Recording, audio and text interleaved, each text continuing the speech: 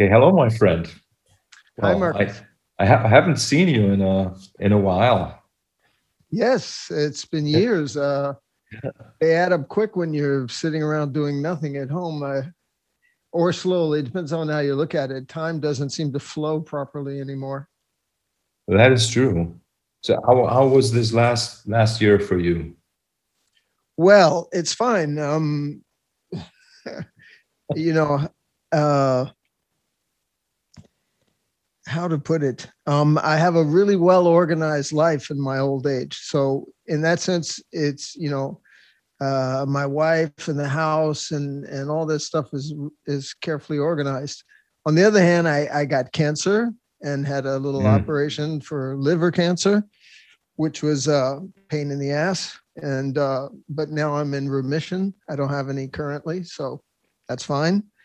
And that happened right at the beginning of COVID. So the hospital was interesting. The hospital was the main one here in Montreal was preparing to receive the first COVID patients and sectioning off parts of the hospital to be for that purpose and instituting regulations about how to protect yourself for the staff, which was not really, they weren't, it wasn't properly instituted yet. So there was a kind of mhm, mix, some people with masks, some people without masks. It was quite exciting and interesting. Uh, mhm. and it went well. Montreal is a capable city, Mhm. and they have survived. We have survived COVID relatively well, I guess, by world standards. Mhm. We're still locked down, but we're not in a crisis situation of overrunning the hospitals, or Mhm. we still have some headroom in terms of the healthcare system. Vaccination has started. Mhm. I got my first one Mhm. recently. So Mhm. uh, things are fine here in COVID land. You're in Berlin right now? Yeah, I'm in Berlin. Yeah. Yeah, and I have to admit that I really recently I haven't been paying much attention to any numbers or so, and Yeah. also have not been watching the Mhm. news much because like I do what I can to protect myself and my family, and Yeah, it seems counterproductive to be too involved in uh, absolutely. in trying to understand what's going on. But I had an interesting experience because I got a like an invitation letter to get a vaccine last Monday, and then I made an appointment, which was supposed to be tomorrow, so like a week after I'd received the letter, and but then they decided that the AstraZeneca vaccine isn't good Was for question. people under 60. So Yeah. now, like, my appointment has been cancelled, and the new appointment for the BioNTech vaccine is in June. So I have two Uh-huh. months to wait now. Yeah, So right after my wife and I went to get together our vaccination, um, we were triaged because they ask you some initial questions, and then they directed me to Pfizer, and they gave her an Indian. We were laughing about some Indian knockoff, um, which was a version of AstraZeneca. I believe yeah, that's the way you say it. And yeah. uh, it then in the next few days they started talking about how it could cause blood clots, and then how, oh, in fact, it doesn't cause blood clots. And anyway, she's Yeah, fine, I'm fine. yeah, yeah, yeah. It's like I said, I have, like in 2004, I got rid of my TV, and I Yeah. stopped like paying much attention to the news anyway, and also like I'm also not really politically interested, I have to say. Well, Mm-hmm. maybe I'm interested, but like more like locally. So like what Yes, I that's what me. I do, like my Right. community, I'm Right. interested in that. But and so like the COVID thing, like from the very beginning, like I don't know, probably the same in Canada, but like in Germany, it was like we were bombarded. And Yeah. I've seen that at my parents, right? Bombarded with news, like every 15 minutes, like an update, which was just a repeat of the previous Yeah. update in a way, Yeah. right? And makes people crazy. And It does. I'm so lucky that I've never gotten into, well, at least in the past almost 20 years, I haven't been in that mind Yeah, frame to be we don't paying have attention. television either, but I can't say that I don't follow the news. I'm Mhm. quite interested in politics, but you're correct to examine them from a local network out as opposed to just trying to absorb it all. It makes no sense. Yeah. Yeah. Hey, but what a shock to be diagnosed with cancer, right? Or how was that for Yeah. you? Well, it's not a shock because my liver has been aggrieved most of my life because of Mhm. my early drug use when I Mhm. was young, and I've been dealing with viruses my whole life, HIV and hepatitis C, Mhm. and I'm happy to avoid COVID Mhm. this time around. So those are viruses I got as a result of shooting drugs when I was a young man, Mhm. and so they cause some liver problems, some cirrhosis that can lead to I cancer. see. Mhm. So they've been keeping an eye on me for many years. Uh, but I'm a long-term survivor of my viruses and the music business and being a redhead, an ex-redhead. I've survived it all, man. And you're still an amazing bass player. I've Well, I still play. yeah. I'm not sure how amazing it is, Well, but it's a pretty unique sound, I have to say. Like I listened to the record you sent me yesterday, oh, that's great. I'm the glad you had time. Decadence. Yeah, Yeah. yeah, and really, it's funny because like I think the first time I was like near to you was at Musikmesse in Frankfurt, maybe Uh-huh. 2010 or 2009 or 8 or something like that, and you were playing, and I can't remember who you played with, but on Warwick stage maybe Yeah, or something whatever like it that, was. probably. Yeah, and I was kind of like fascinated to see, like, because the only real footage of you that I knew was the Knapworth concert with Mike Oldfield, right? Like a Yeah. lot of people know that. Right? So, One show, but one time in your whole life, you know? yes, yes, but still, like it was interesting to see, and obviously there was like almost 30 years between the Knapworth concert and when I saw you there up close playing, and it was interesting to see how like you had this incredible like combination of strength and power in how you touch the strings, but at the same time it was incredibly delicate, like Hmm. and as if I know you can tell me if that's correct, but it looked to me as if you have the amp up loud and you play Mhm. soft, right? Ah, And that's the effect also that's what I'm hearing on that record as well. ah, that's interesting. What fun it is to hear feedback from a musician. You Yeah, know, you get internet feedback, and you know how yeah, yeah, arbitrary that can be. And then you get the occasional review. Like I saw you interviewed Sid, yes, yeah, I which is did. awesome because he's I love him as a character, but he also gave a good review to Decadence. So I Uh-huh. was now he's forever in my heart now. Uh, but one thing I've noticed in reference to what you're saying is that sometimes when I think about my playing and the different records and all the years and all that stuff like you're referring to, I feel like there aren't very many people who ever say anything about my bass playing the way I think about my bass playing, which I don't know how accurate my own vision, you know, it's like the sound of your voice. You don't know what you sound like to other people. Yeah, And and so feedback on that level is really interesting. And there isn't much, honestly. You know, there's people who say they like this record or you're a great bass player or something like that, but it's not actual yeah, feedback about what it is you do or how. So it's yeah. fun to hear you say that. I appreciate it. Yeah, thank you. You know, I think it's crucial for me as human being to get feedback from other human beings. And not All just those not ones just you a, don't know, you mean? well, just in general, I think it's important because, you know, like you said, we have blind spots, like we don't look into the mirror all day, right?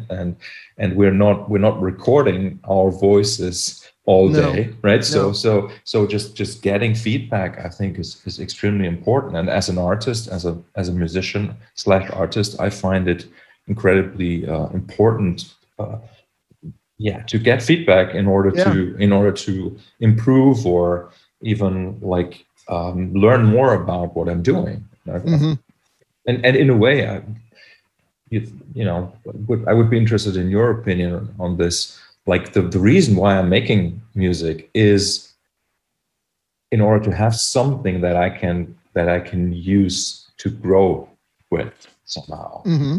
right? And Something that challenges yeah, your frontiers so you have to look for yeah, new things. And yeah. yeah, yeah, and yeah, I mean, and that's like when I that's why I'm actually paying attention. You know, for example, I'm one of those guys who actually notices when, like, you know, when my girlfriend has a new haircut. You know, I see it, Yeah. Yeah. Yeah. right? And I also see it when I meet other people. Like I kind of like scan people, you know, when I meet them, and Yeah. then I immediately kind of like say something that is personal and that shows them, okay, here's somebody who is actually paying attention to who you are, and I find that extremely valuable, and I would hope that more people would do that Well, in the that's, other direction. yeah. Sometimes you feel like, I know what you mean. In other words, I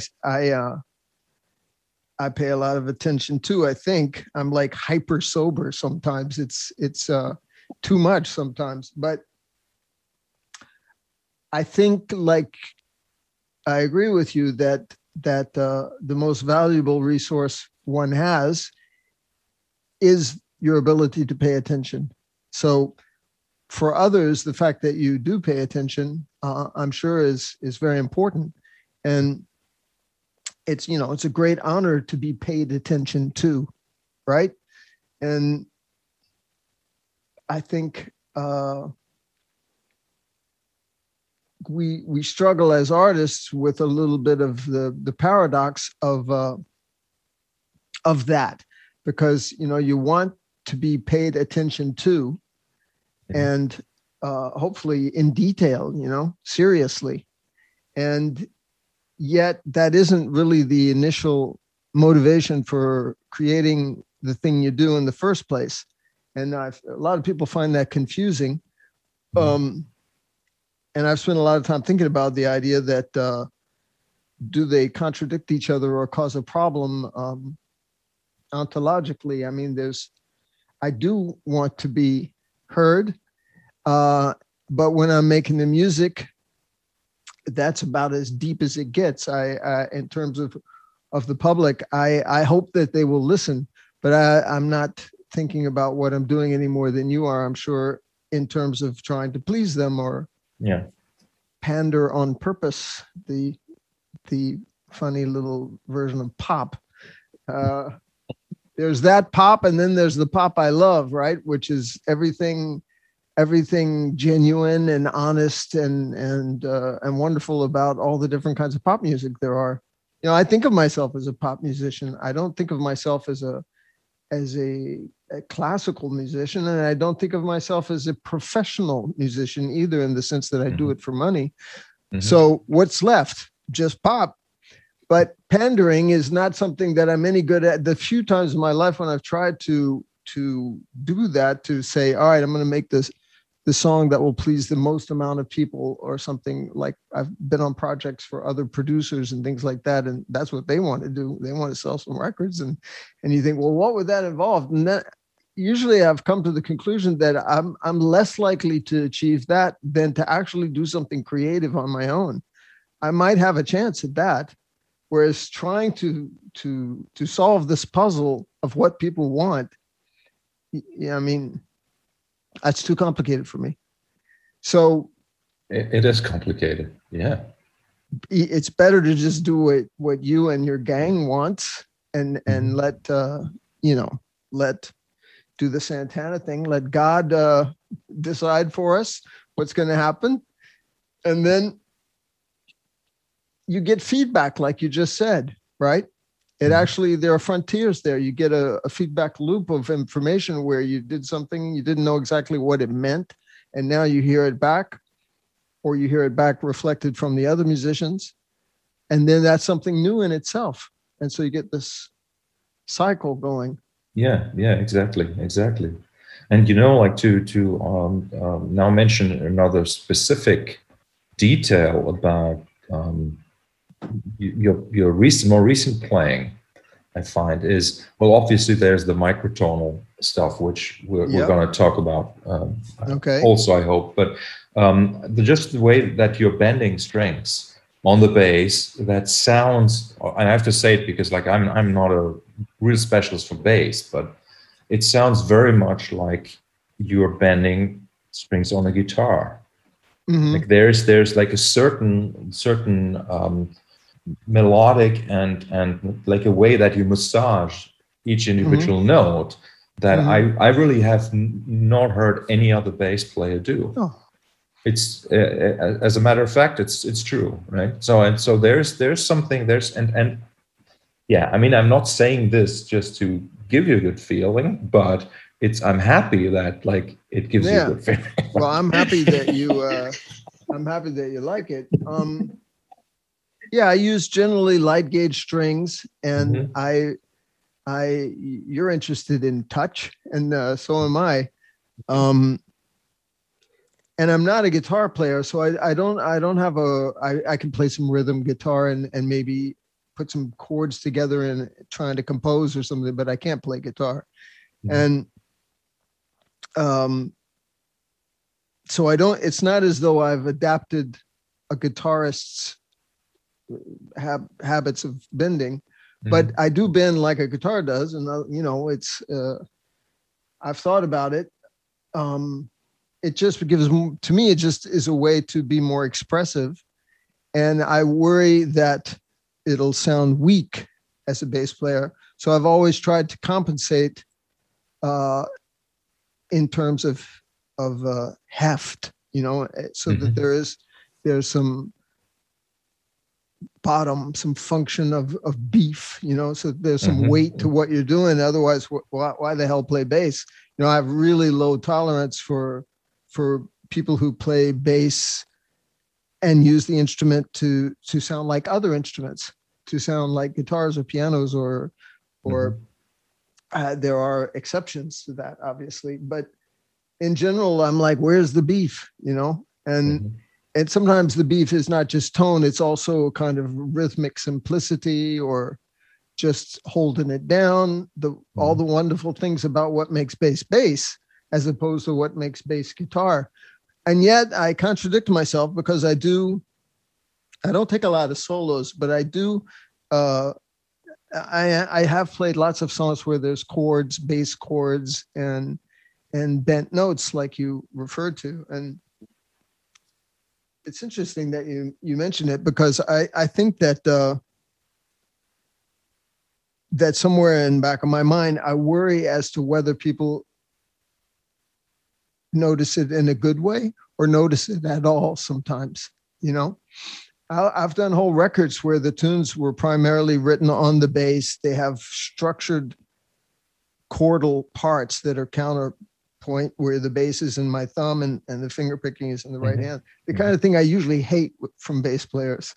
And then nobody says, wow, you did a really good job of that compared to these other bass players, or compared to what one would normally expect. Nobody ever says anything.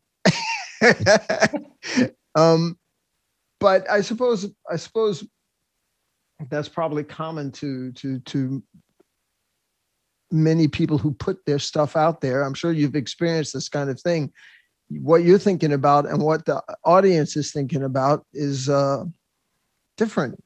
And that's that's ultimately a good thing, right? Is who's going to calculate all that, figure all that stuff out. yeah, there's no need to worry about anything Yeah. because you you have no control anyway, right?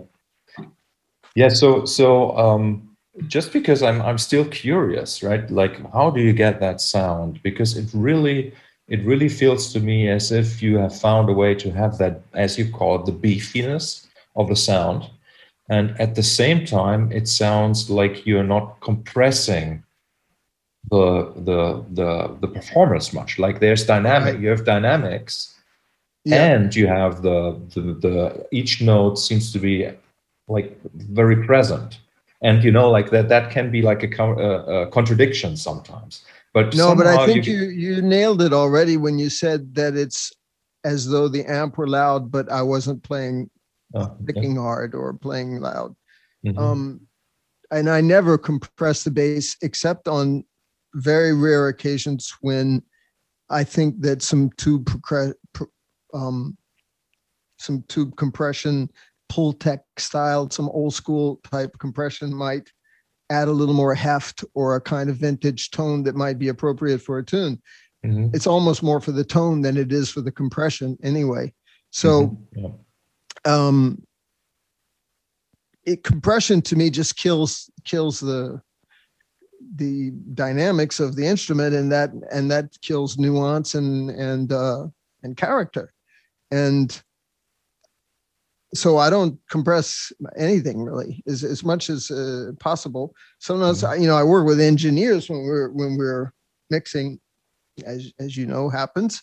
You work with engineers. I can't engineer anything, barely can use GarageBand, but there's an understood aesthetic at the beginning that we're gonna leave as much headroom as possible all the time, so that everything can be as dynamically alive as possible, even if it means uh, recording relatively quietly and keeping lots of headroom. So I think that allows you to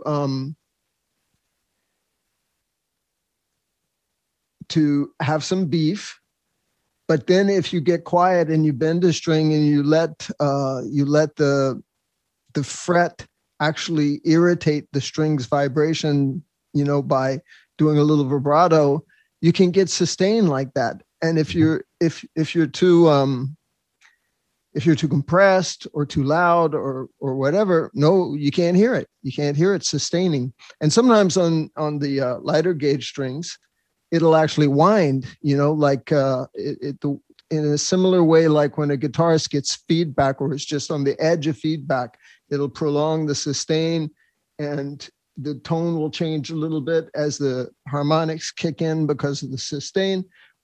You can get a kind of smaller version of that just by grinding the string against the fret, Yeah. and it'll change tone. It'll get, and as it sustains from this relatively light irritation of the fret, and it can make a beautiful thing.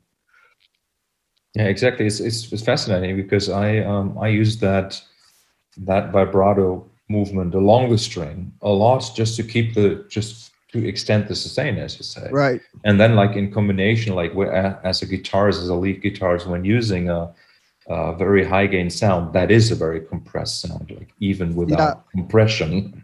Yeah. The Well, it is tubes compressed. Yeah. compression. Yeah. Yeah.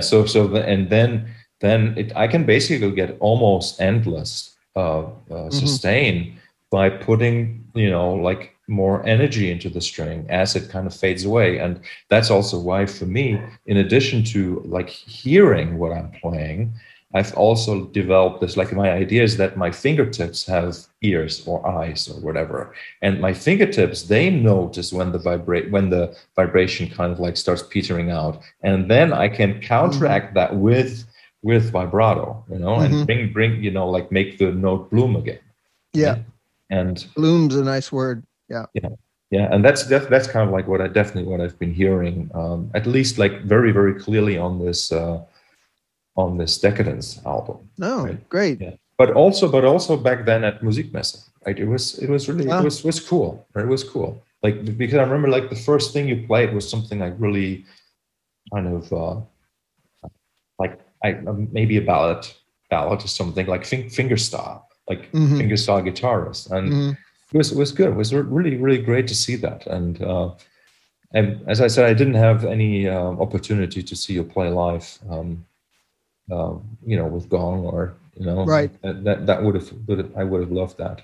You know, I was too young, and like for me, really my active involvement in like going to shows was like really only started in the early '90s, like pretty Hmm. late, like when I was 20 something. Hmm. No, so So you're about 50, am I right? Somewhere 48 still, yeah. 48. Okay. Yeah, Yeah. but soon, soon I'm gonna turn 50. Yeah, I was born in '72, so Right. like I grew up with my mother listening to what is now called classic rock, right? So that's sort of like what I grew up with, and the Beatles, like the Yeah. usual stuff. Yeah. Yeah. Right? And for But it you, would what? have meant that you were Yeah, 16 in 88. Is that yes, correct? So yeah. then you were bucking the trend by listening to classical rock.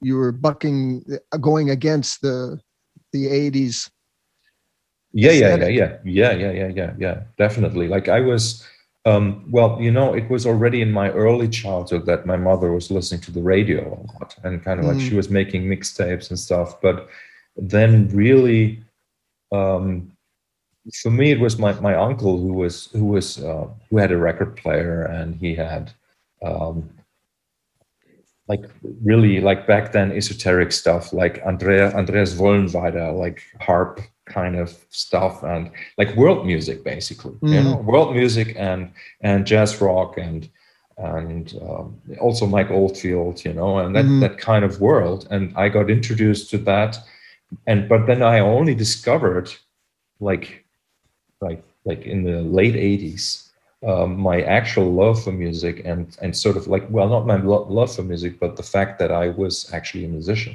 mm. which is um, I know that there are people who pretty early on as a child kind of like already have an Yeah. idea that they. How was that for you? Like when did you know that you were gonna have a Well, life in music?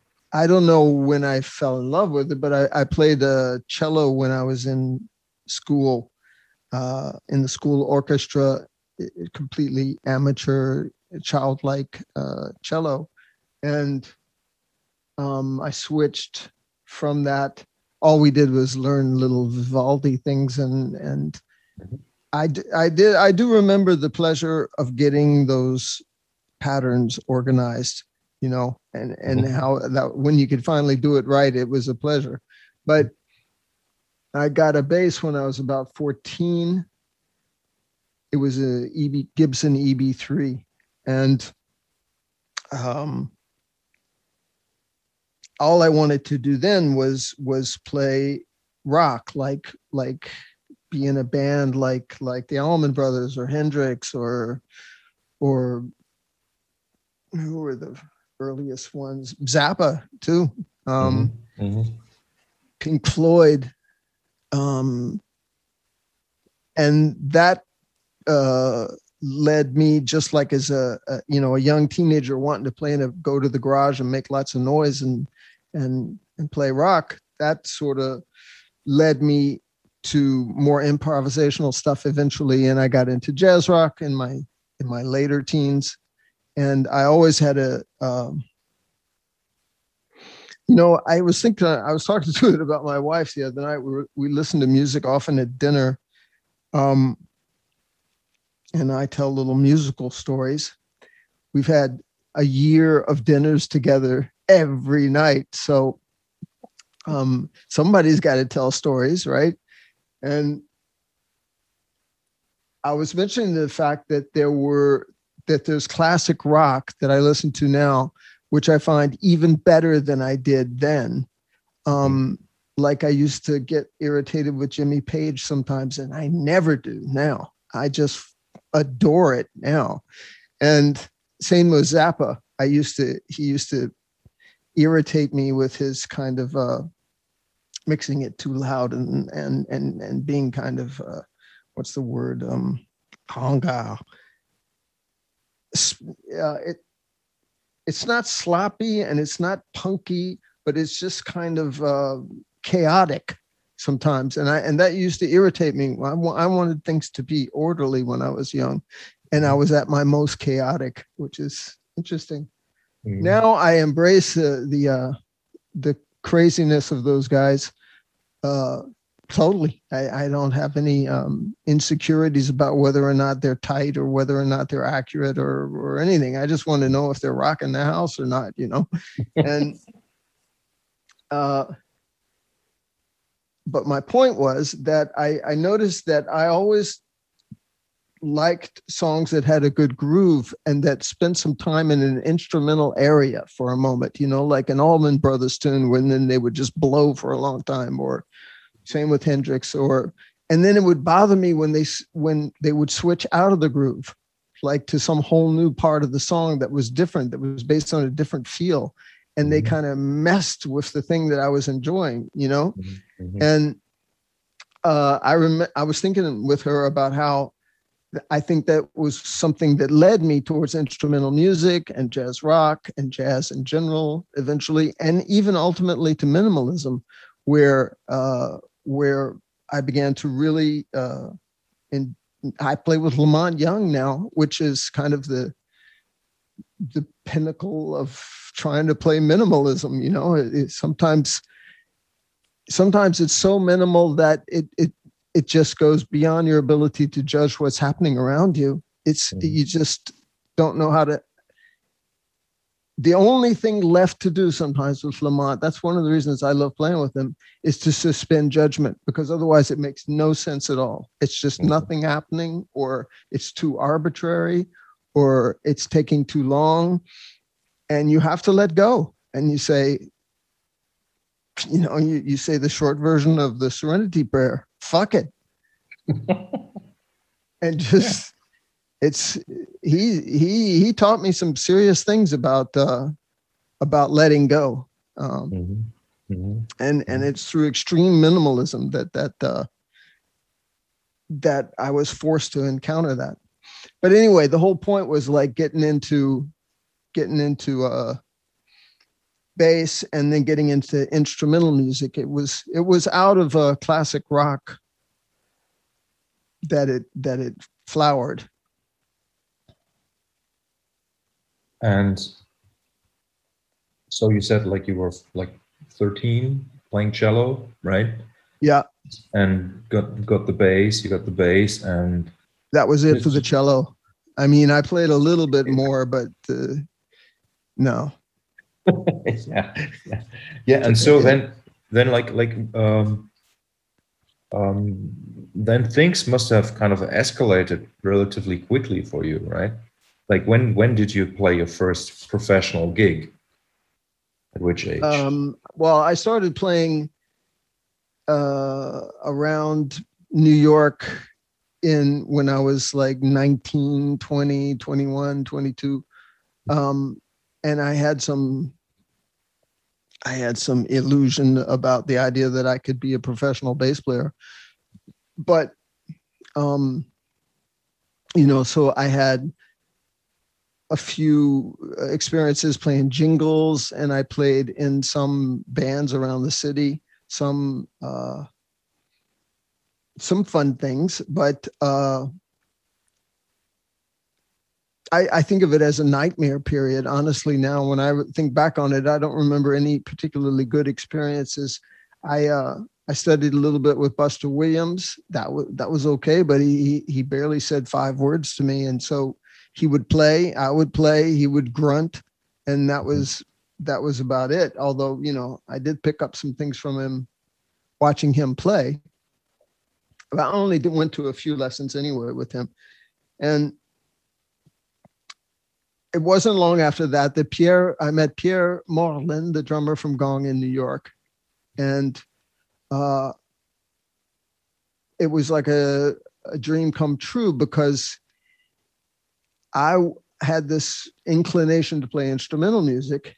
And then all of a sudden, one of the great instrumental drummers of Europe asked me to join the band. So it was awesome. I didn't really know what I wanted to do, and I knew I would never survive doing jingles, and I was trying to play these jingles on, I only had one bass at that time, a fretless. And I would go into these jingle houses through the graces of a friend who was a successful composer of jingles. And he would like bump me in up in the line because, you know, there's this whole hierarchy of who gets the session and all this bullshit. And I would get on these jingles, and then the engineers couldn't deal with the fact that it was a fretless. Like, what the hell? You know, they used to call in the union, they called the bass player either an acoustic bass player or a Fender. There was no electric bass player. He played acoustic or Fender. And I would go to the union, and my friend who was writing and playing piano, and he would get these humongous checks from the union for these commercials like Burger King or something. And I wouldn't even get the amount that he paid in dues for because you had to pay your dues at the counter, this police-like grill counter where you would go on at Roseland in New York and pick up your check, and he would get like $4,000, and I would get like $200 for the session, right? And that was a lot of money for me at the time. I thought that was phenomenal until I saw his check, you know. Anyway, it wasn't meant for me, that world. So when Pierre kind of like saved me, that was awesome. Can you tell me more about how you met Pierre? Or he had come to New York to visit some friends, and I had those friends in common, and that's how we met. We played a little bit in New York, and I think he was switching over to running the show himself from having been through these kind of transitional albums where David Allen left, and it was the psychedelic era was ending, and he was more into the jazz rock thing. He had done Gazouz, which was it's not the first kind of Pierre Morlin-ish gong album, because there's Shamal also, but he had played with Allen, and it had gone full instrumental. And when he played that album for me in New York to show me what I was getting involved in. And it was the first time I ever had heard Allen. It was the first time I'd heard European jazz rock, you know. I was just unbelievably, it was like listening to alien music or something to me. I was into Earth, Wind and Fire and Miles Davis and things like that. And this pristine, clear, it's a whole different kind of aesthetic. And plus Allen for the first time, you know, it's pretty particular. And he rips on that record too. So yeah, I was like, and I think Pierre was, I think he liked my playing because all I wanted to do, I was an American who wanted to play tight. I think that's I didn't want to just feel it, you know, like so many Americans at the time talked, you know, you talked about chops and feel in those days. I'm really talking about a long time ago. I hope it doesn't sound too insane, but I'm talking about, you know, New York in 75, 76, around that time. And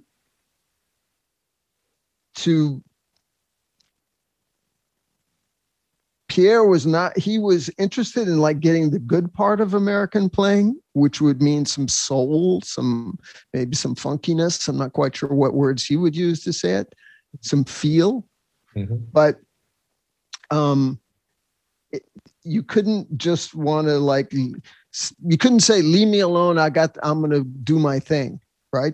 That's not the way we made music with gong at all. It was more like classical percussion, you know, and there was always somebody working their technique and using pads, and they were all trained at the Conservatoire de Percu à Strasbourg.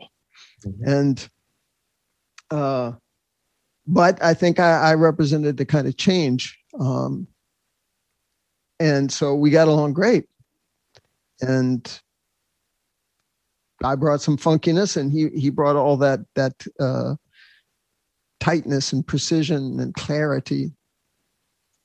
I had a conversation a few days ago with a bass player from the UK called John Poole, and we came upon this concept of like a part. Like, if the thing you play is a part, like it's something that has to be the way it has to be played in order for the music to work, right? That's sort of like maybe in order for it to be something, it yes, has to, yes, it has right. to be a part, right? And so it's not just it doesn't just say C major, A minor, D major, right? It says okay, you have got this rhythm, you've got these these particular pitches, and then there's also like how do these pitches obviously relate to what nowadays is called the grid, or like the pulse, and right. then you working with, as you said, like with classically trained drummers, right? It was sort of like, I guess you kind of got into something that was sort of like a real like melting pot of as you say, feel and classical tradition and it's European interesting you jazz. say the grid, because this is all pre-quantization or even sequencing. We didn't even have sequencers. But they played in a more quantized way than the way I would have thought of it in terms of American feel or funk or jazz feel. And the fact that there was lots of marimbas and vibraphones also makes a grid-like thing where you have lots of 16th note stuff, and it has to fit together one way or another, right? They're gonna, you have to think about how they're gonna fit. You're not just blowing, right? So I love that stuff, and it's interesting because to me that was like the greatest manifestation of jazz rock that I could think of, because jazz rock, even by the mid to late 70s, was starting to get burnt, in my opinion. It had gone through the extremely creative initial period with Mahavishnu and even Hendrix, you could say, and the earliest Miles stuff, and now it had become sort of formalized. And although there were still great things happening, like Weather Report and some others, it was beginning to become formalized in a way. And it had become all about chops too. And so to play with Pierre and that kind of composition and interlocking parts was almost like a new freedom for me. Although, we're writing a new record right now, and it's almost finished. My young guitar player, who's the same one you heard on Decadence, who I've been working with the last few years, and my tunes are almost all extremely open, and they're in tempo, but they're much freer than his tunes. And he comes from a strict collegiate jazz background. And I met him when he was 20, and now he's 20, almost 29. And his tunes are all these gong-like tunes. They're full of connected sections of patterns that develop and that have the rationale for them has nothing to do with jazz, like improvisational in the moment creativity. They're carefully composed, and mine are more like jazz tunes in some ways, in the sense that I really want certain minimalist patterns to be a way of conveying a certain emotional ambience. And I spend a lot of time talking about the kind of ambience it might be, but not in musical terms, more in descriptive terms of emotional things. And by showing him too, like this is the kind of thing I'm hearing over this section, where I'm really only emphasizing 4 notes, and it gives it a feel, that particular emotional state.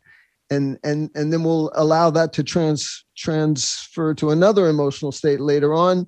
And how we do it could be really different every night, or it's much more jazzy in a way. Mhm. And it's ironical, I think. The funny thing is that that inversion. I made that observation even on the Decadence record, where like it's the two of you writing.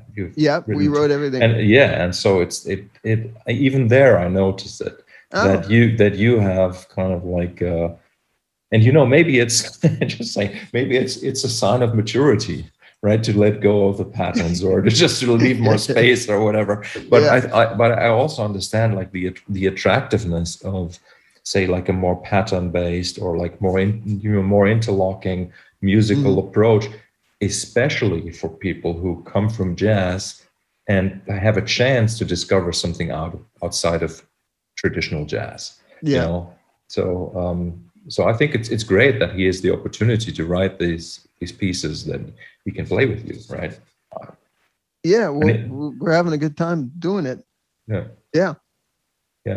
Amazing. So let me just because I'm curious. Just a couple of months ago, Gary Husband sent me a tune, like an MP3 of a track that Gary, Alan, and you improvised, not improvised, an Alan tune that you guys played in the studio together. And so you met Alan through Pierre, and you guys had made a record already, right? Or how we was had that? already started. I had already begun with Gong, and then on the first record that I did with them, Alan played. And then he did some shows too. That's how I met him. Because I heard I can't remember the name of the tune now, but I've heard You see. Yeah, with like exactly something about a gun, right? Like the long title, right? That's the long title version. Yes. And because I've been working with Gary as like doing mastering and restoration work for him.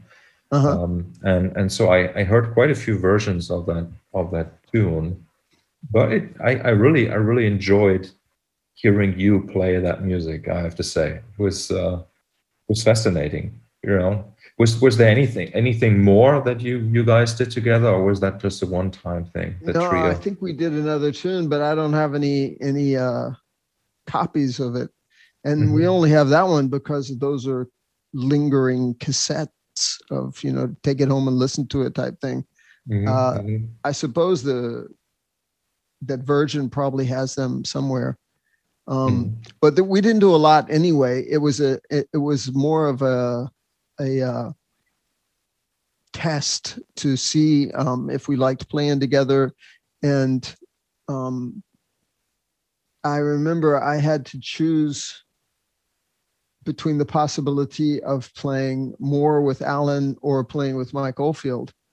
And just because of scheduling, not because of aesthetic reasons or anything. And that was all happening at around the same time, those sessions, because that was 80, I think. I think when we did that tune, it might have been late 79. 80 was when I played with Mike. And it was also the last year of hard regular touring with Pierre Moreland's Gong. We did some more later in the 80s. We got back together, but it was a seminal year in 1980 because I played with Mike, I played with Gong, and I played with Alan, and I was busy. Yeah. And you were still in your early 20s, right? I was 26. Mid-20s. 26. Okay. Yeah, in 1980. Yeah. I would still consider that to be young, like to have that sort of opportunity, let's say, right? Yeah.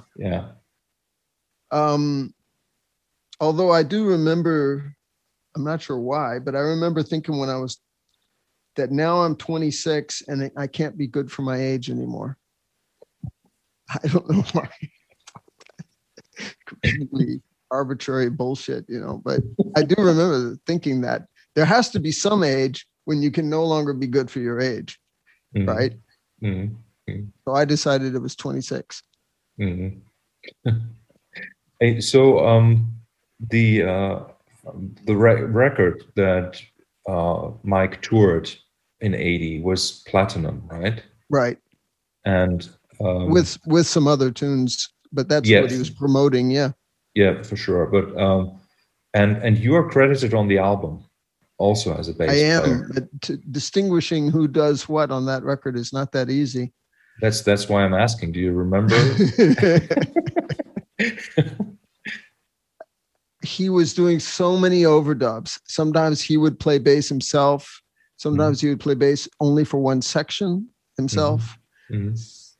And he could do whatever he wants, is Mike Oldfield. So by the time the album was finished, it was hard for me to say exactly who was doing what in the bass end on that album in particular. So I like that album. And I think it kind of, don't you think it stands out as kind of peculiar, that record? It's really funny. Like I would say it's my most listened to record of the last 10 years.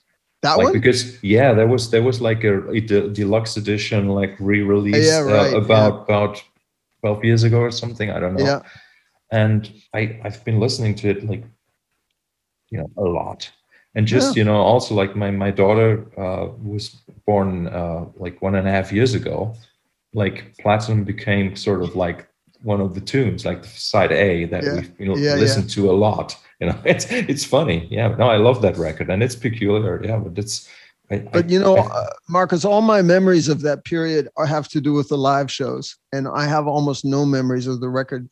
You go in, you play some overdubs, and leave, and Mike takes care of all the rest. And yeah. But the shows, we did lots of shows, and we played those tunes. So I have tons of like visceral type memories of what they were. The pleasure of playing them live. Yes.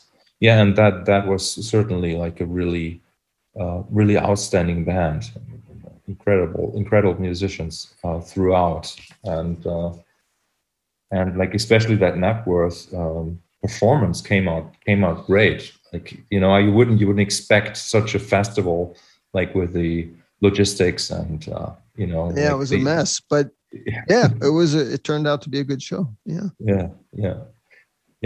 So having this sort of like, because we started out talking about feedback, right? Like getting feedback about what you were doing, and then you're suddenly like you're in a situation where you have like, I don't know, 80,000 people at a festival like that, and like did that have an impact on you that you sort of, but we would have to talk about my state of mind at the time, which was I don't think I have lots of impressions of the period, but I was doing lots of drugs, and my preoccupations were those of a chaotic young man. They weren't the preoccupations of somebody carefully considering the context of what's happening to them.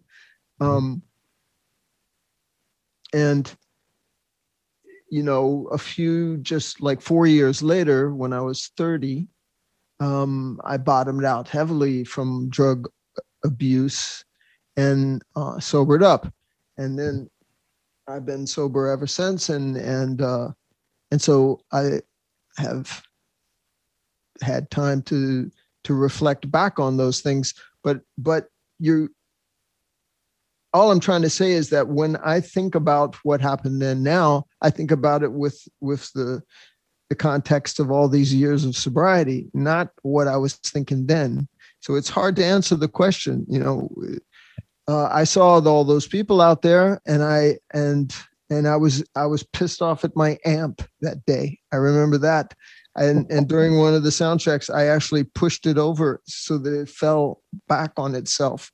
And then all of Mike's roadies had to run over, and it was kind of prima donna bullshit, and I remember being concerned with what kind of party we were going to have afterwards, so it's not the coolest things to talk about, really. No. I remember being impressed by the helicopter, how it the engine sound didn't change when it took off.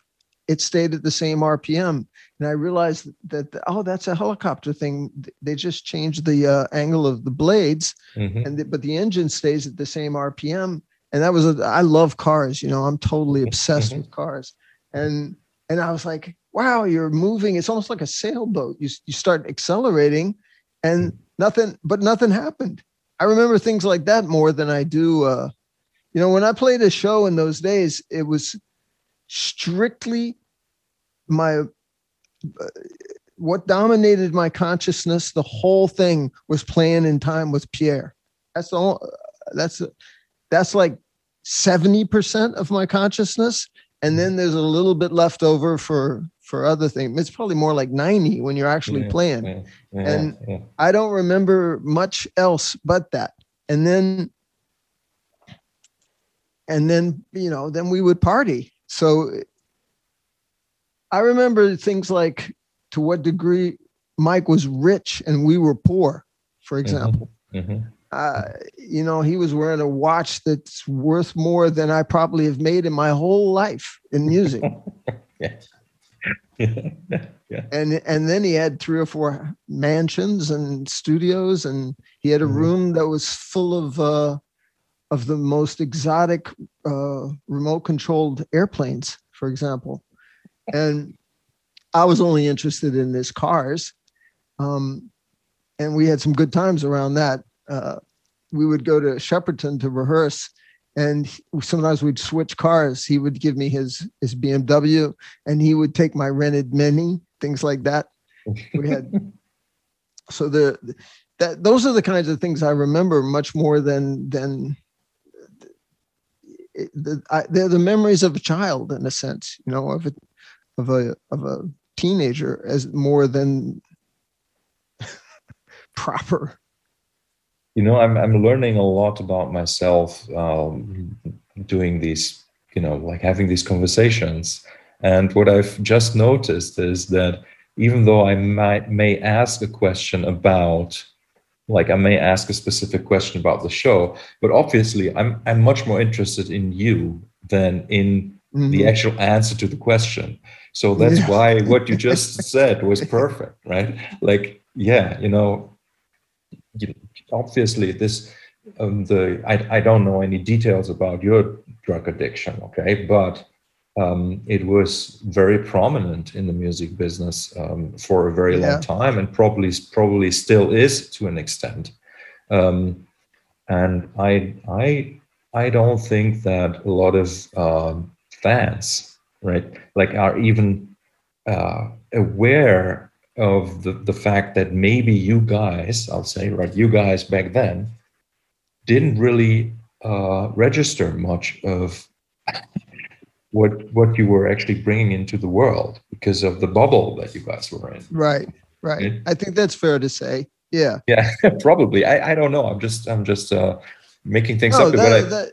I think that's true a little bit, though. Don't you agree, Marcus, that it's a little bit true that what you're doing and how others see it, and then the historical perspective it might have 20, 30 years later is unpredictable. It's not consciously created, in any more than, I always hope that my tunes will be more than the sum of their parts and more than the sum of my initial creative ideas, even that they'll blossom in some way, that something unexpected better as opposed to worse will happen. And that's generally the way I feel about life. I don't get it particularly, and I hope that it turns out for the best. And that's the way I feel about trying to analyze those early things. There's no way I can contextualize them beyond, new information comes in over the years, like certain records have sustained their impact more than others, things like that.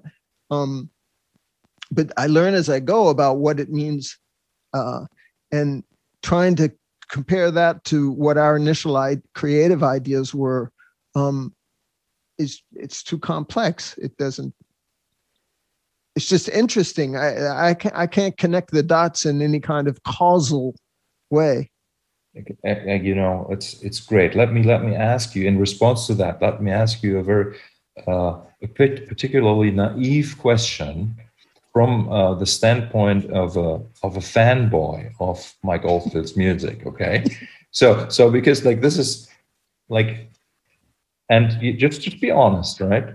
So, did you have some sense of the greatness of that music back then? And I say that as a fanboy, okay? Yeah, I'll like try not as a general statement, but right. Because like from my own experience being on stages and playing great music, Yeah, is that there's sometimes, not all the time, sometimes you get that sort of like that spiritual involvement, let's say, yeah, with that sound, with that, like you guys, like your performance of Omadon, for example. You yeah. know, That was that awesome. is unbelievable, right? Yeah, And it was. and It is a kind of spiritual thing. I agree. How to answer that? You know, there are different sources of stimulation. There's the act. You know, I cannot say that it was like a normal gig because first of all, everything's so big. Rehearsing at Shepperton, personal Westlake monitors for each musician, you know, with a wooden horn and everything. It's so rich. It's so exotic to have those means. So that was all pretty impressive. And playing Wembley and the Stadthalles and in Europe and things like that, that's impressive too. I think in terms of the significance of it, like to really try to answer your question, there were two levels. One is that kind of how big it was, massively big, lots of people, lots of gear, lots of money, all that stuff. And then the other one was that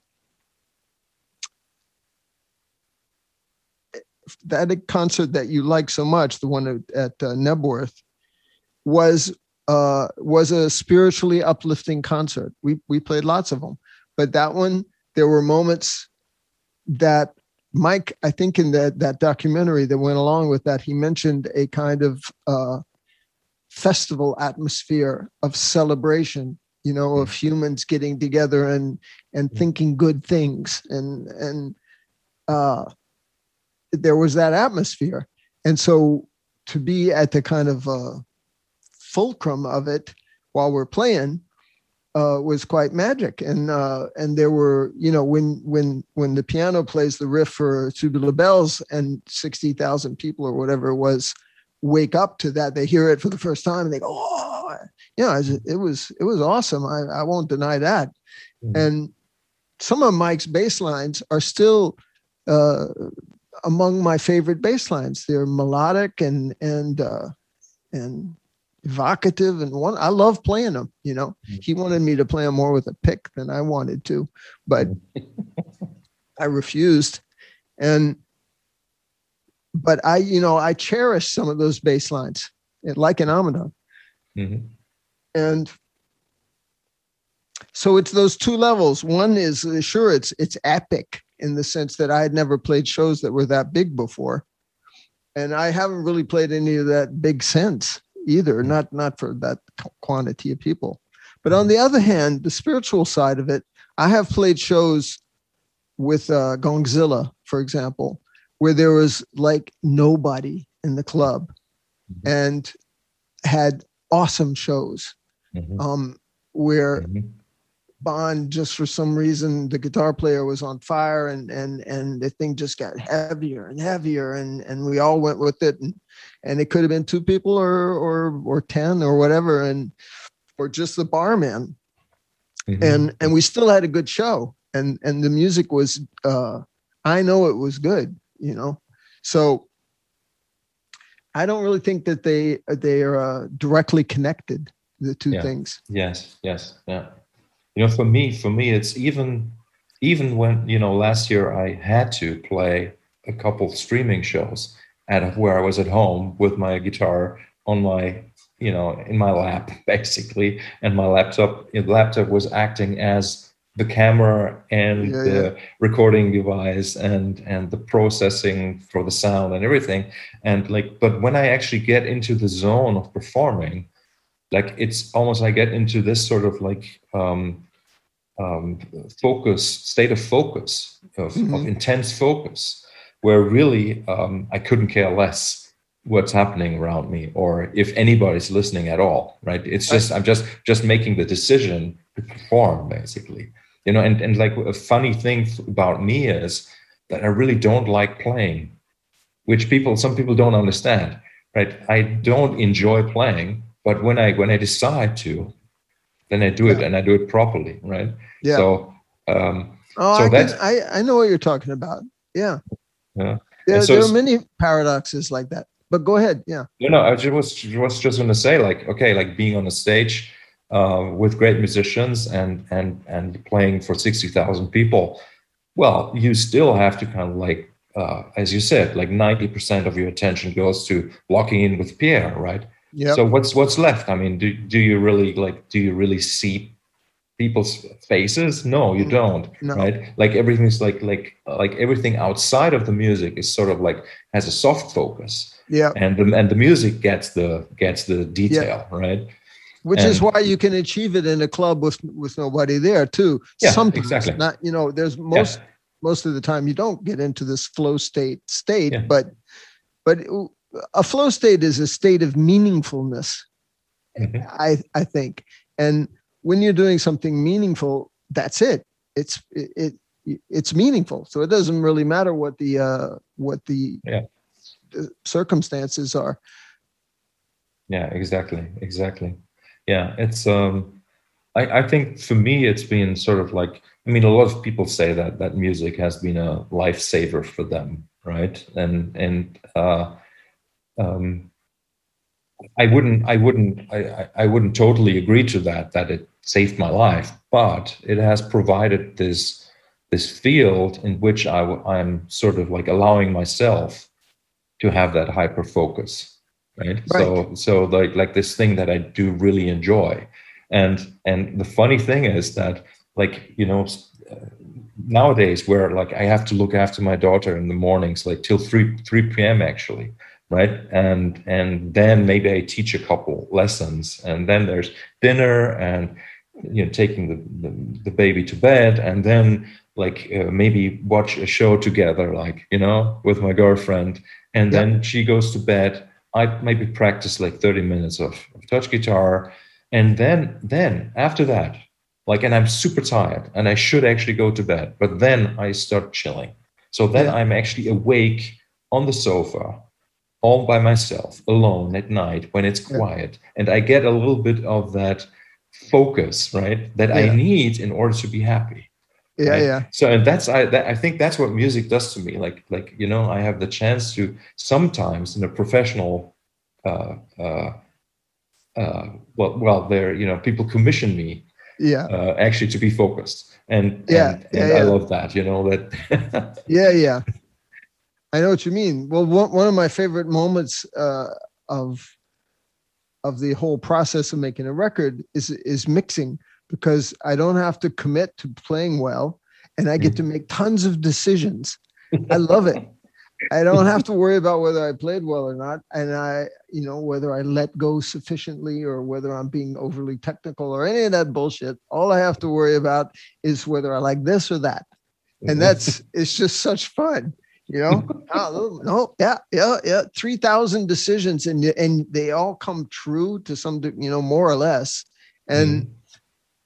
yeah, that's my favorite part. But it's not a flow state. So Mhm. the sacred part is when it's so meaningful. That's just fun. The sacred part is when you're actually embodying it, when you're playing, when you when it becomes an action, not just an idea, right? And Mhm. then that's where the significant stuff happens. And I think it's why a lot of people are crazy from COVID. Um, the it's forced us all into isolation, and it's in community that you can put things into action. It's like the community of your group or whatever it is, or that festival feeling, or the communion, and to be isolated, it's hard to get into a flow state when you're isolated, at least for me. Yeah, very true. And that's also why being creative, like truly creative, has been harder for Yeah. me. And yeah, The whole idea that you take advantage of COVID to practice, it just doesn't ring with me at all. yeah. I mean, the practice is maybe easier for me than writing, right? Like, because I have several modes of writing, and the mode that I would prefer to actually use for upcoming project would be like the intuitive approach. Just write on the instrument, And see or what on happens. piano, and see what happens, rather than approaching things from a more of a conceptual perspective, right? Mm-hmm. And but it's been impossible with the with COVID around, because like it's almost as if all the worries around me sort of disturb my my energy field. Like there's it's like I'm picking up all this nervous energy, and then Mm-hmm. somehow, like, yeah, I just don't feel like Mm-hmm. Yeah, I think the ideas are all there. That's why it's so crazy. I think it's all there. It's just a matter of just finding the time and the moment to yeah, actually get it out. yeah. Well, I've never been very good at that.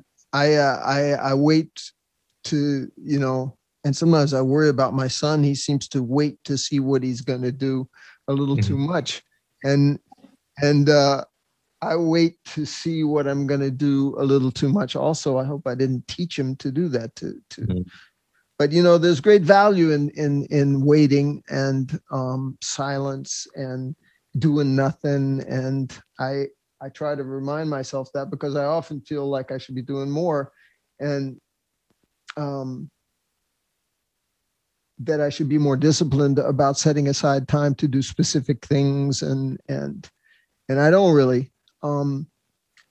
But it's another one of those things where what's really important is that whatever it is that you do, even if there's only a little bit of it, is meaningful to me, and hopefully to others. And I raised up my kids.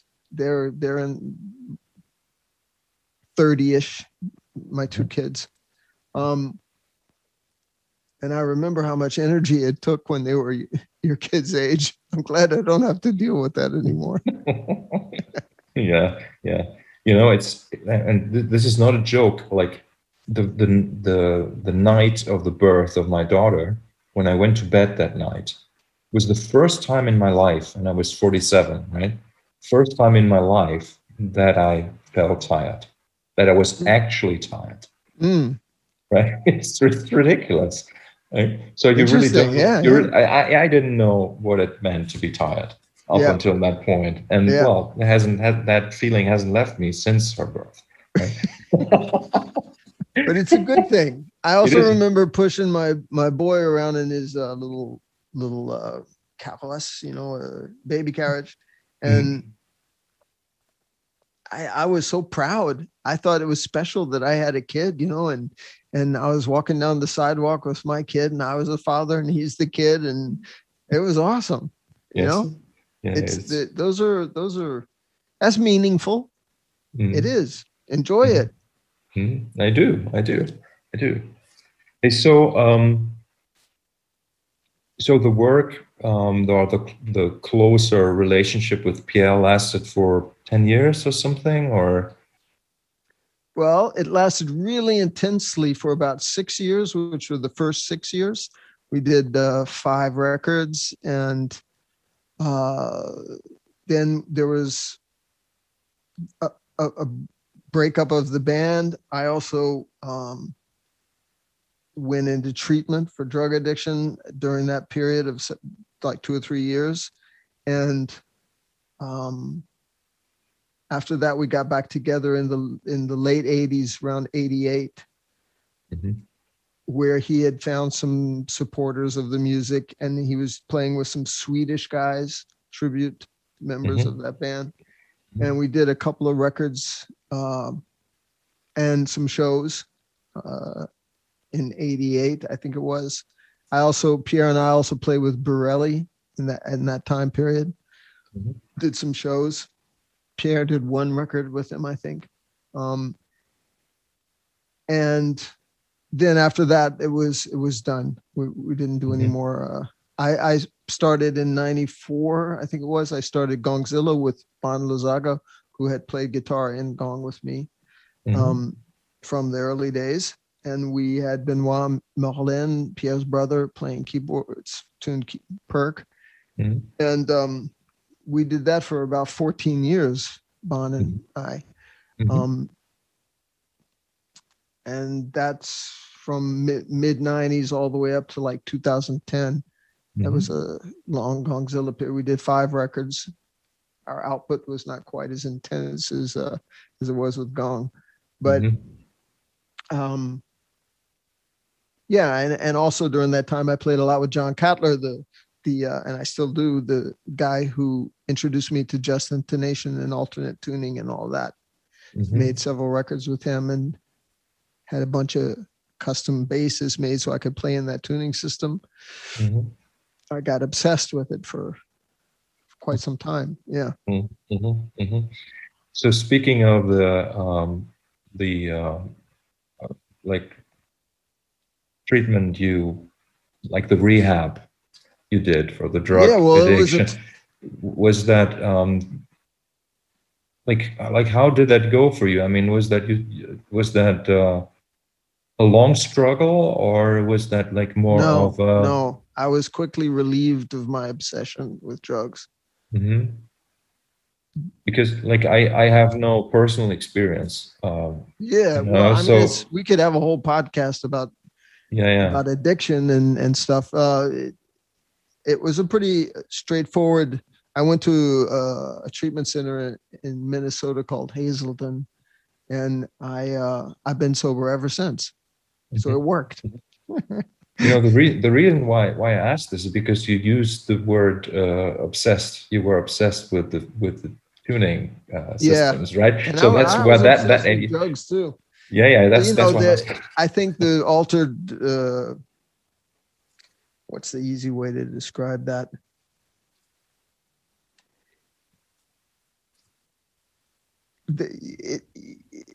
Drugs for me are a kind of unsatisfactory way to look for meaning, and we can spend a lot of time talking about the different ways that people think of it more as an avoidance technique. Ultimately, it is a way of avoiding responsibility, whatever the pathological reasons are for being excessive.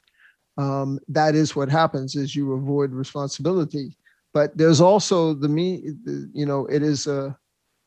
it is a way, it's a path towards a kind of flow state or meaningfulness, altered perceptions, altered reality, where you want to know not just psychedelic questions like what am I, but also what can I feel, and how good can I feel, how bad can I feel. All that stuff is in there, and yet it's all artificially created through the use of psychotropic chemicals, right? So that doesn't mean that the feelings are not real, because they are, and the experiences are real. And I believe that they're as real as any other experiences that you might have in life, in sobriety. They're real experiences, but the sought after states, whether they're solutions to feelings of inadequacy, or whether it's just running away, or whether it's seeking, whatever combination of those things, can't last. It's an artificial road to meaningfulness. the meaningfulness of escaping from your own feelings of inadequacy, or the meaningfulness of finding altered states of perception, or whatever it is. Just knowing the boundaries, it's interesting to explore. If your personality is an open kind of personality, you want to see what's new, what's dangerous, what's undiscovered. And a lot of my drug taking was like that when I was young. It got more sorted as I got more and more involved, and the color of it changed as I don't want to say graduated, but as I left more kind of psychedelic things and got more involved in heroin and cocaine, so whatever those things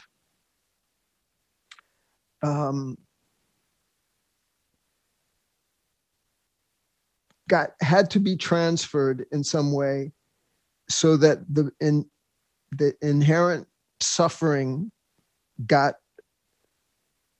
became meaningful.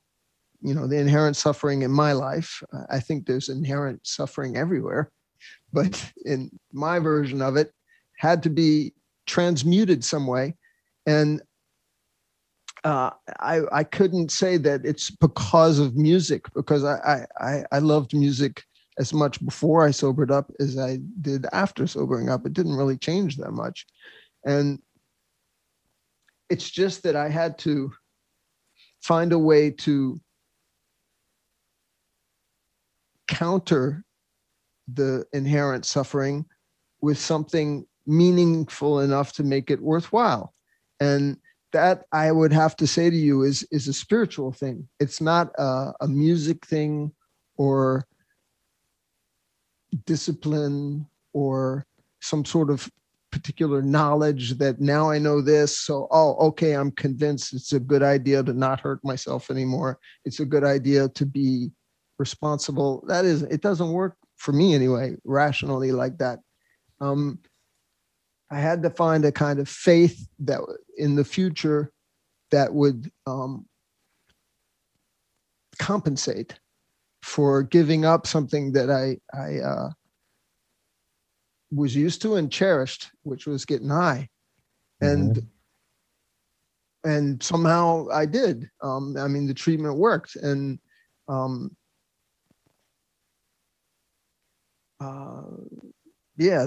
that's the best I can do for the moment. That's incredible. Like I think of it as a kind of grace, Marcus. It's a kind of luck from above that just tilts me a little more towards the light as opposed to towards the dark. And I feel lucky to be tilted towards the light so far in my life. So that, and by that, I don't mean anything glorious by that. I just mean that I'm optimistic that life is good. Life is good. It's a good thing. Yeah. Thank you for that. Like I have never heard anybody describe it this way and this clearly. I've heard many people. Well, I know a few people who are alcoholics who, don't drink anymore, but they smoke a lot. Like stuff like that, right? Yeah. So anyway, so I originally I was gonna ask, like, how does music fit into the world of addiction, really? And is there like sort of any meaningful relationship? And then you already answered the question that there's not. So we don't have to go there. But like in terms of like the your life, I would like. So you were born in New York, right? You are. No, I was born in Virginia, but when I was little, I moved to New York with my father. When I was 12, he and I moved to New York. And so then from New York, meeting Pierre, you went to France, did you? Yeah. Or went to Paris and then to Strasbourg and practiced. We signed with Virgin and kind of re-upped the whole process, and later to Arista. And it was kind of, I got to taste the end of old major label type productions, you know. Yes, yes. And about like French as a language, did you always Yeah, have? I learned when I was with Gong, You and did. Yeah. and now I'm married to a Quebecoise since not long after I sobered up. So for about 36 years, Mhm. and we speak French at home. The kids went to school in French, Mhm. but they are bilingual because of me. Yeah. Mhm. So you met your wife before you got sober or after Just you got sober? before, yeah. It's Yeah. a that's an important element if you're doing a bio type thing. Yeah, she met me while I was still getting high. And it's been so long that I've been sober that many people don't like my children, never knew me high. And the friends that I still have from the old days, like Francois Cause, who plays on that record that you just Yeah. listened to, he was 17 when he joined Gong, and I was 22 or 23, and so I was a little older than him. Now we're just a couple of crusty old guys, but he remembers well what a pain in the ass I could be, and and so does my wife, because she saw me bottom out during my last year before I sobered up, and it wasn't a pretty sight. And that was in Paris. Um, and we still are together after all these years, Mhm. and had children and blah, blah, blah. Yeah. And you moved to Canada back Yeah. then, After or? my treatment, after the early days of Gong, I lived in Paris for a while. I was playing with some Parisian musicians when I met my wife in Quebec. We were on tour, and Mhm. I met her. I was playing with this guy, Charlie Lee Couture. He's a French kind of pop star folk character, um, singer songwriter, not really folk. Depends on what album. But I was playing with him, and we were recording in Quebec, like some French people do. They like to go someplace else, but still not have to speak some other language. So they come to Quebec. And she came and lived with me for a year in Paris, where I bottomed out in a very inglorious way. And then I went to treatment. Then I joined her back in Quebec, where I made it my home since. Great, great. That's what an amazing story, really. It is, man. It is. Yeah, you know, like I visited you at your house a few Yes, that's years right. ago, Yeah. right? So, We've and you done have, some improvements. You have to come back. but Yeah. you have a beautiful house, and what I really, what struck me about you is like you're very you have a real sense for design, and uh, you know, well, you know what I mean, but I don't know how to explain Thank it. you. But It's better now. There's yeah, more. yeah, that's more. Yeah. But also that bass that you designed, right? It's amazing. Like that was just, and I Oh, haven't, the Montreal, we called it. Yeah. yeah. Right. I I mean, forgot about that. I haven't played it, and I don't know if it felt Yeah. any good, but just visually, it was just incredible. And like But I have a much better thing happening. I have to tell you though, because I have to okay, do like a little bit of promo in sure, case somebody sees this. sure. Um, I've been working for 2 years with Tao, which is a Mhm. Belgian company. I don't have you ever heard of them? They Yeah, okay. There's some high-end luthiers. They have a guitar making company, Mhm. and uh, we're very close to finishing the production of the first. It's called it's a Tao guitar, but it's a unique bass. It's called a Hansford Rowe signature. It's called the Super Leggera, which means super light, Mhm. and it's completely unique. It's completely bespoke. Even the bridge, the saddle, the pickups, everything is unique to the bass. There are no à la vrac components from the bin. And the body's a unique style, and it will be very light and very wonderful. I hope. I haven't played it yet, but we've been working on it for a really long time. And I'll tell you, as soon as I get the first one, it won't be cheap, and we will make them available for purchase at some point. But I'm quite excited about that.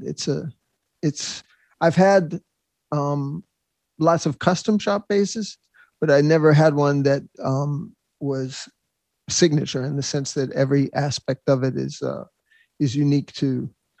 This is even like super signature because there's no other body like this. It's not my version of a certain guitar. It's a whole totally unique guitar, as your touch guitars are, completely completely designed by me and the Tao guys. So that's a good thing. I'm excited to get it soon.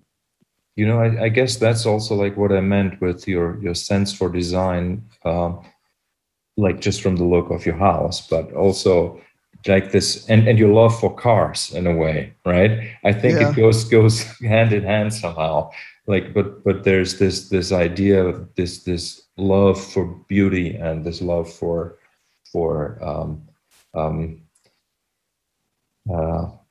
well, I've just had this German thought in my head that I would have a hard time pronouncing in English. But you know, there's like, see this is like a chestnut. Yeah. And like you know that you could hold the chestnut in your hand and you get this beautiful, like this feeling that it's like a perfect kind of shape. And like you can make that even more perfect, and that's sort of like the way that I sort of experience or that's the impression I got from also when you're playing bass. It's a little bit like that there's this close contact with the note, right? There's more. It's more than a technique of playing, right? It's more that like every single note you kind of you sculpt it. And it doesn't surprise me that I ever forgot the name of the guy who introduced you to Just Intonation, but John Cattler, a guitar player. John Cattler, okay. Yeah. So just even the idea for somebody who has been you know, like me, listen to like the tuning system that everybody uses, right? And then going to something completely different, it really requires a really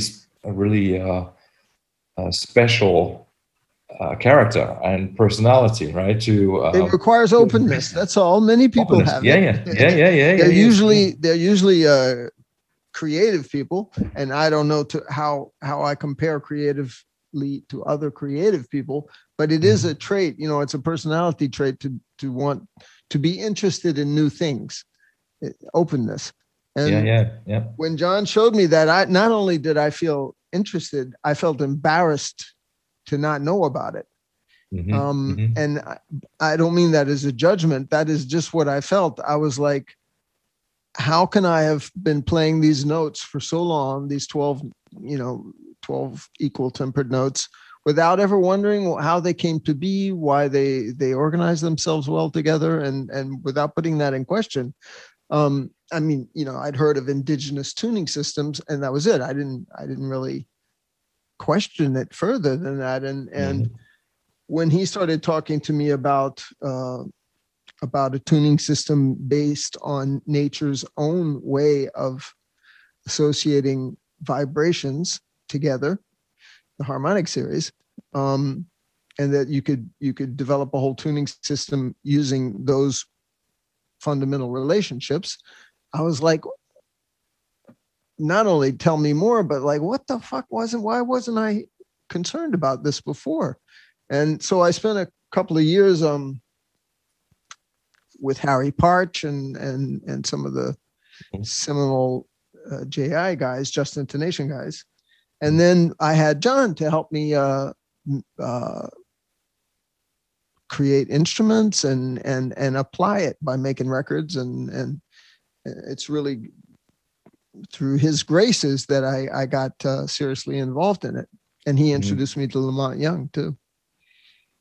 So don't get me wrong, but I find it interesting because guitar instruments, like stringed instruments, they're also sort of like impossible to be properly in tune anyway, right? Yeah. It's a nightmare. It's a nightmare. It's a nightmare. But I have to say, like, my approach is to embrace the nightmare, right? To play with that, right? And you having mentioned that, like, the bass that you went to those jingle sessions with was a fretless, right? So it wasn't. Right. No, it's just interesting. So because like and this maybe a stupid question, but do you think that having played the fretless for a while, you had some sort of like priming?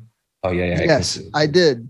It was one of the first basses after that EB3, I got a 4-string fretless in 1974. And that's what I played on all the early Gong records.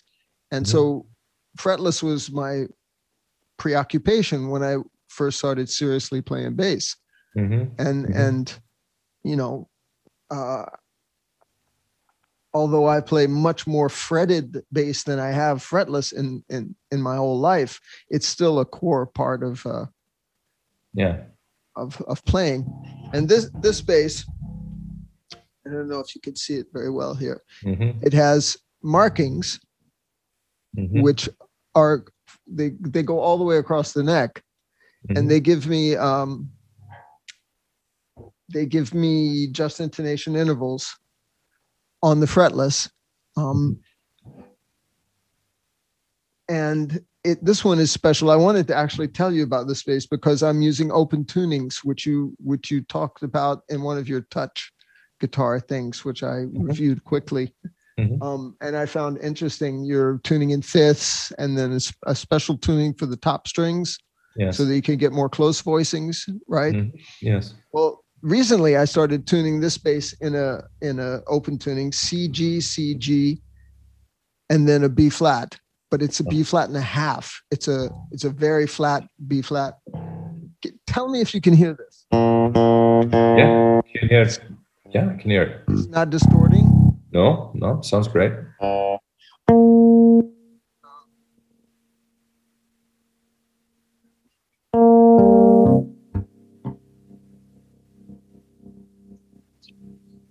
That's the open tuning. There should be virtually no modulation.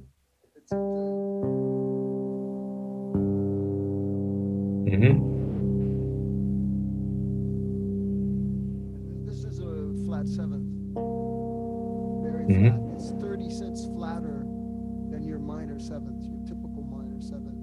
So if you have a C, like, it's the seventh harmonic. Actually, it's a coincidence. It's the same number, but.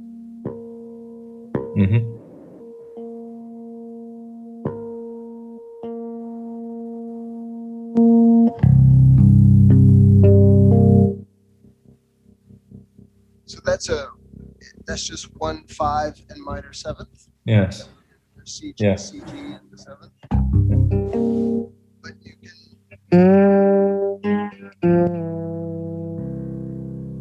Thirds are perfect.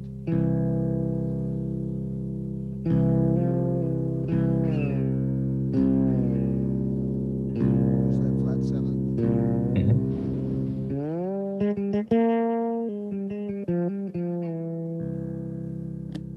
Perfect tuning.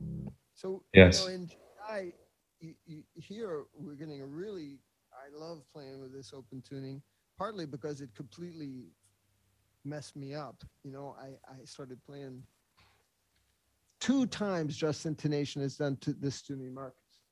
2 times. When I first started playing it, I didn't know what I was doing. So I had to just put my fingers in places and see what happened, which is like when you're first learning to play, right? Except that I had some craft. I had some technique and notions of theory, but I didn't know what was going to happen when I picked a fret. You know what I mean? And so you had to, it felt like I was back learning to play again. And it was wonderful. Then with this open tuning, I'm having that sensation again because there's fifths, which I'm not used to. But there's also one, between 2 strings is a fourth, like I am used to. It goes C, G, C. C, yes. C is that's like, it's normal. And then you have this really weird string, which is the B flat and a half, which is doesn't line up properly in terms of the frets. So when I go to that string, I'm not quite sure as I go up what's going to happen. It's there are also whole sets of physical layout things that make sense on this bass that didn't make sense in a regular tuning, where patterns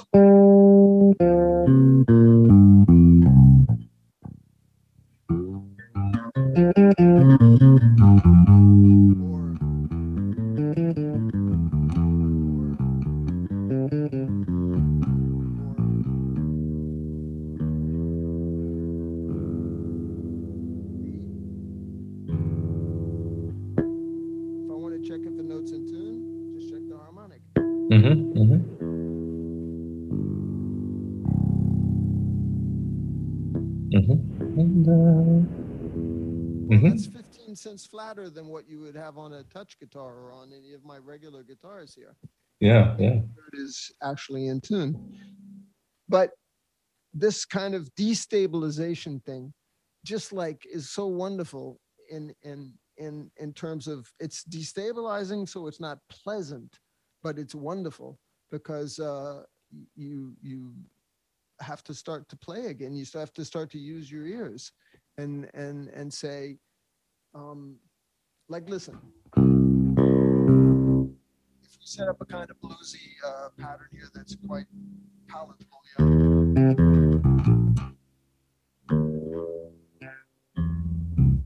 right?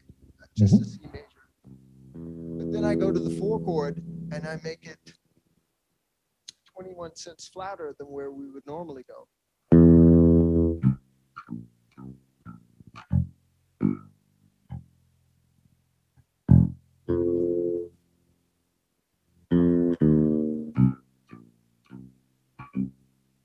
Hear that difference at the end? Yeah. So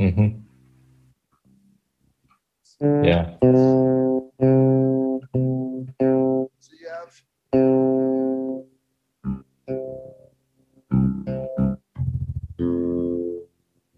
it's just flat, but it sounds totally normal. You hear that last degree? Yeah.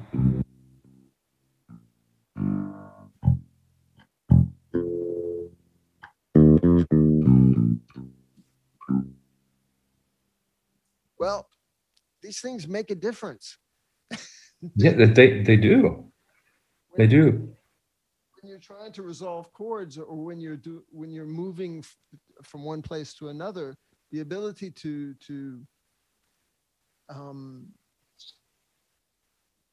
use the microtonal components makes a significant difference to what you're going to hear, what you're going to write, how you're going to resolve, how you'll hear nuances and melodies, how you can delay a resolution much more than you would normally.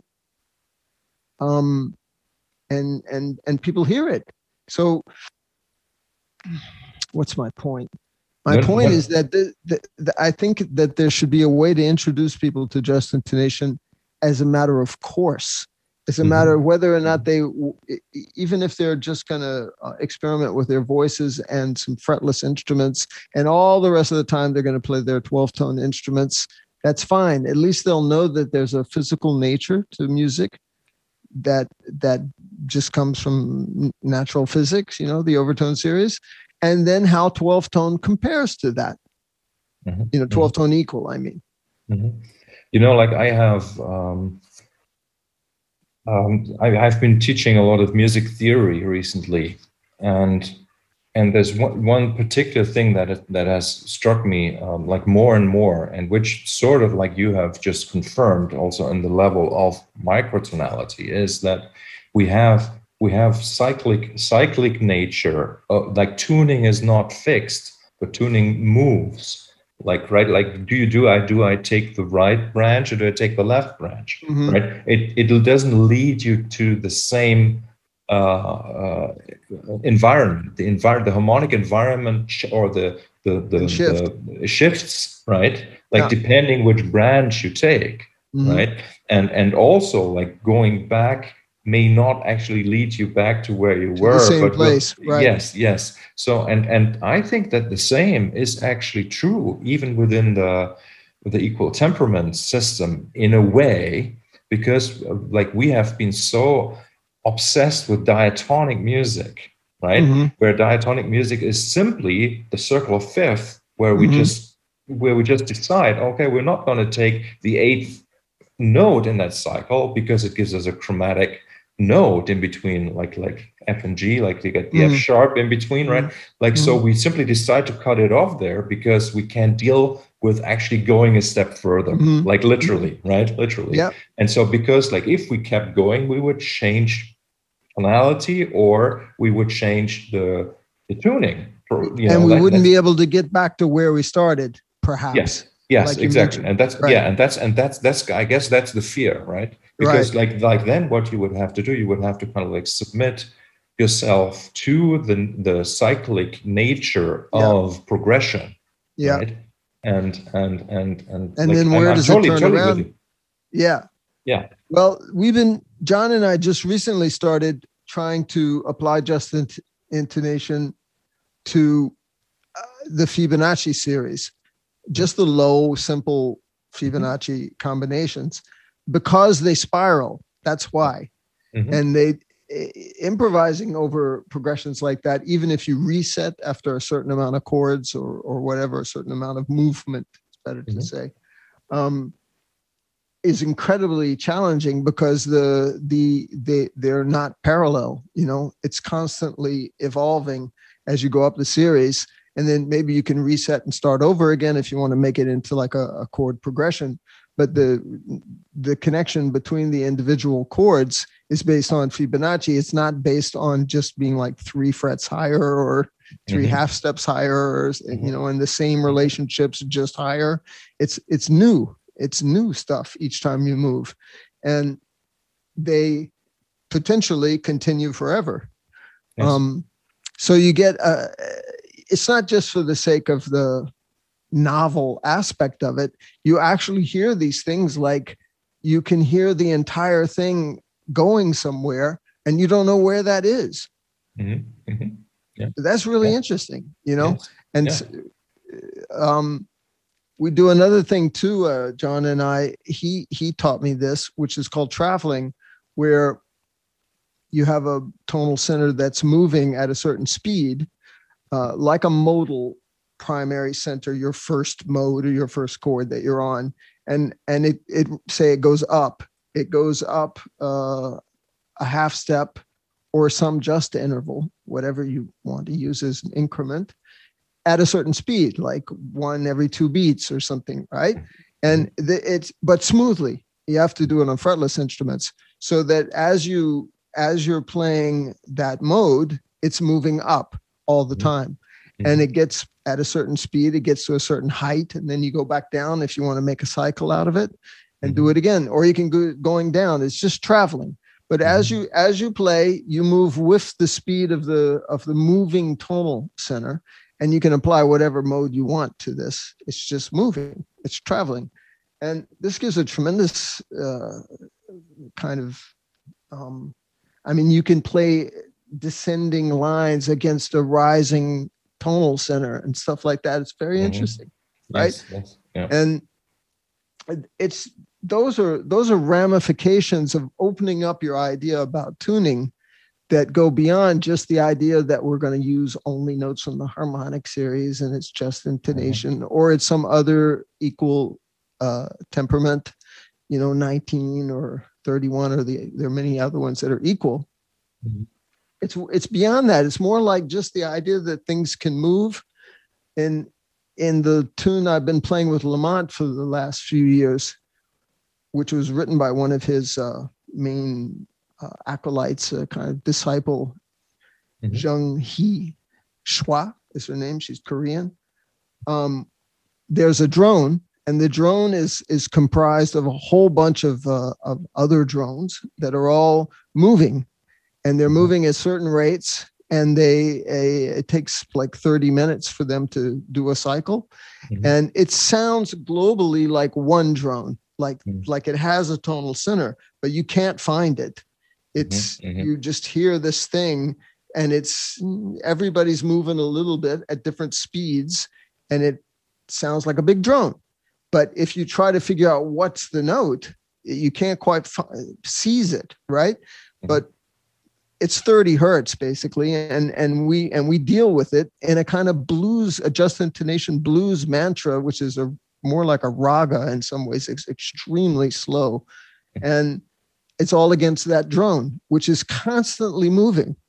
So it is full of emotions. It's You see, this is I believe that like the word that I used a few minutes ago was progression, right?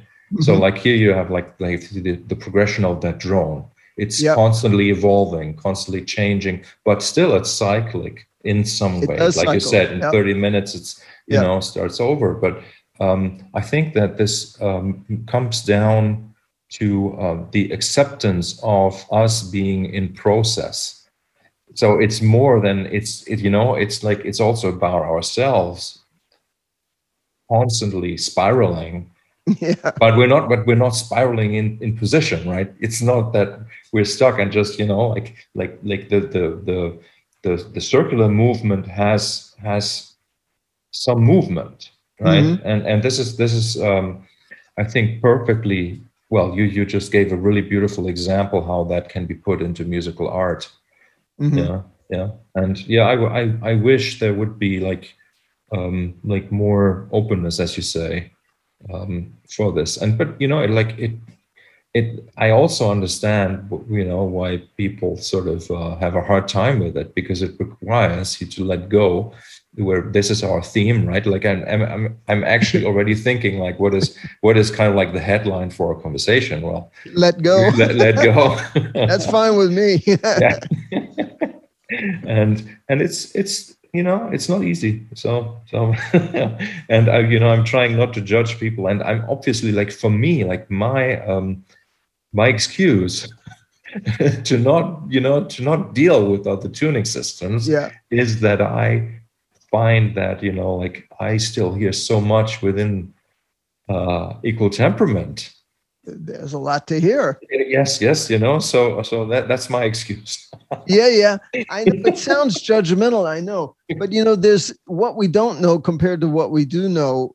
It's not a fair comparison. The amount we don't know is infinite, and the amount we do know is so finite. So there's going to always be this slight guilt about being not exploratory enough, right? I feel it, you feel it. It's the nature of unexplored territory. It's always there, and it's always dangerous because you don't know what's there. It might threaten you in some way, and yet it's also a source of potential, right? So there could be wonderful things there, but it's gonna always be there, full of gold and also of dragons, right? So it's normal to be wary of going outside of those bounds. And, I personally think that that's kind of our job, is to do that. Describe whatever adventures we can, whatever aspects of nature that we can, musically. Mm-hmm. Mm-hmm. I wouldn't go much further down the purpose of it than that, but yes, yeah. For me, there's this extra layer of human psychology also, like tied to that whole topic of boundaries of boundaries, and yeah. there's just this very, like 12th tone equal temperament, and people have a hard time, like choosing the right notes to play over a chord, right? Yeah, it's ridiculous, like, I know. in a way. I know. Yeah. Well, now you're feeling it, right? Because that's the bad side of being in a safe place. It's a wonderful thing to be in a safe place because it's safe. Mm-hmm. But the downside is it turns tyrannical. It turns like that. It's like, oh, what's the right note? It's like when students say, when am I going to be good? And I'm like, why are you asking me? It's like, the answer to that question is when you stop asking that question. Yeah. Right? Yeah.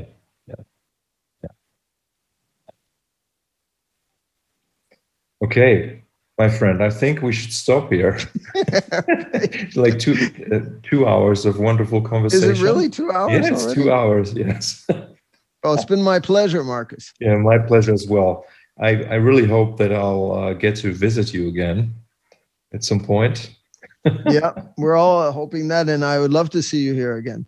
Like the tour that was that also had Montreal as a stop has been postponed 3 times already, I think. Really? Yeah. So that would be with Stickman. With Stickman, yeah. So I hope it's still going to happen, but probably not before next year. So yeah. Thank you so much for your time. It's been a pleasure, and let's stay in touch. And I'll let you know when I'm going to publish this. Probably going to be a couple of weeks. I'll help you spread it around if we can. Thank you. Yeah. All right. Thanks, Marcus. And say hi to your wife and to your kids. All right. You too. Bye for now. Ciao.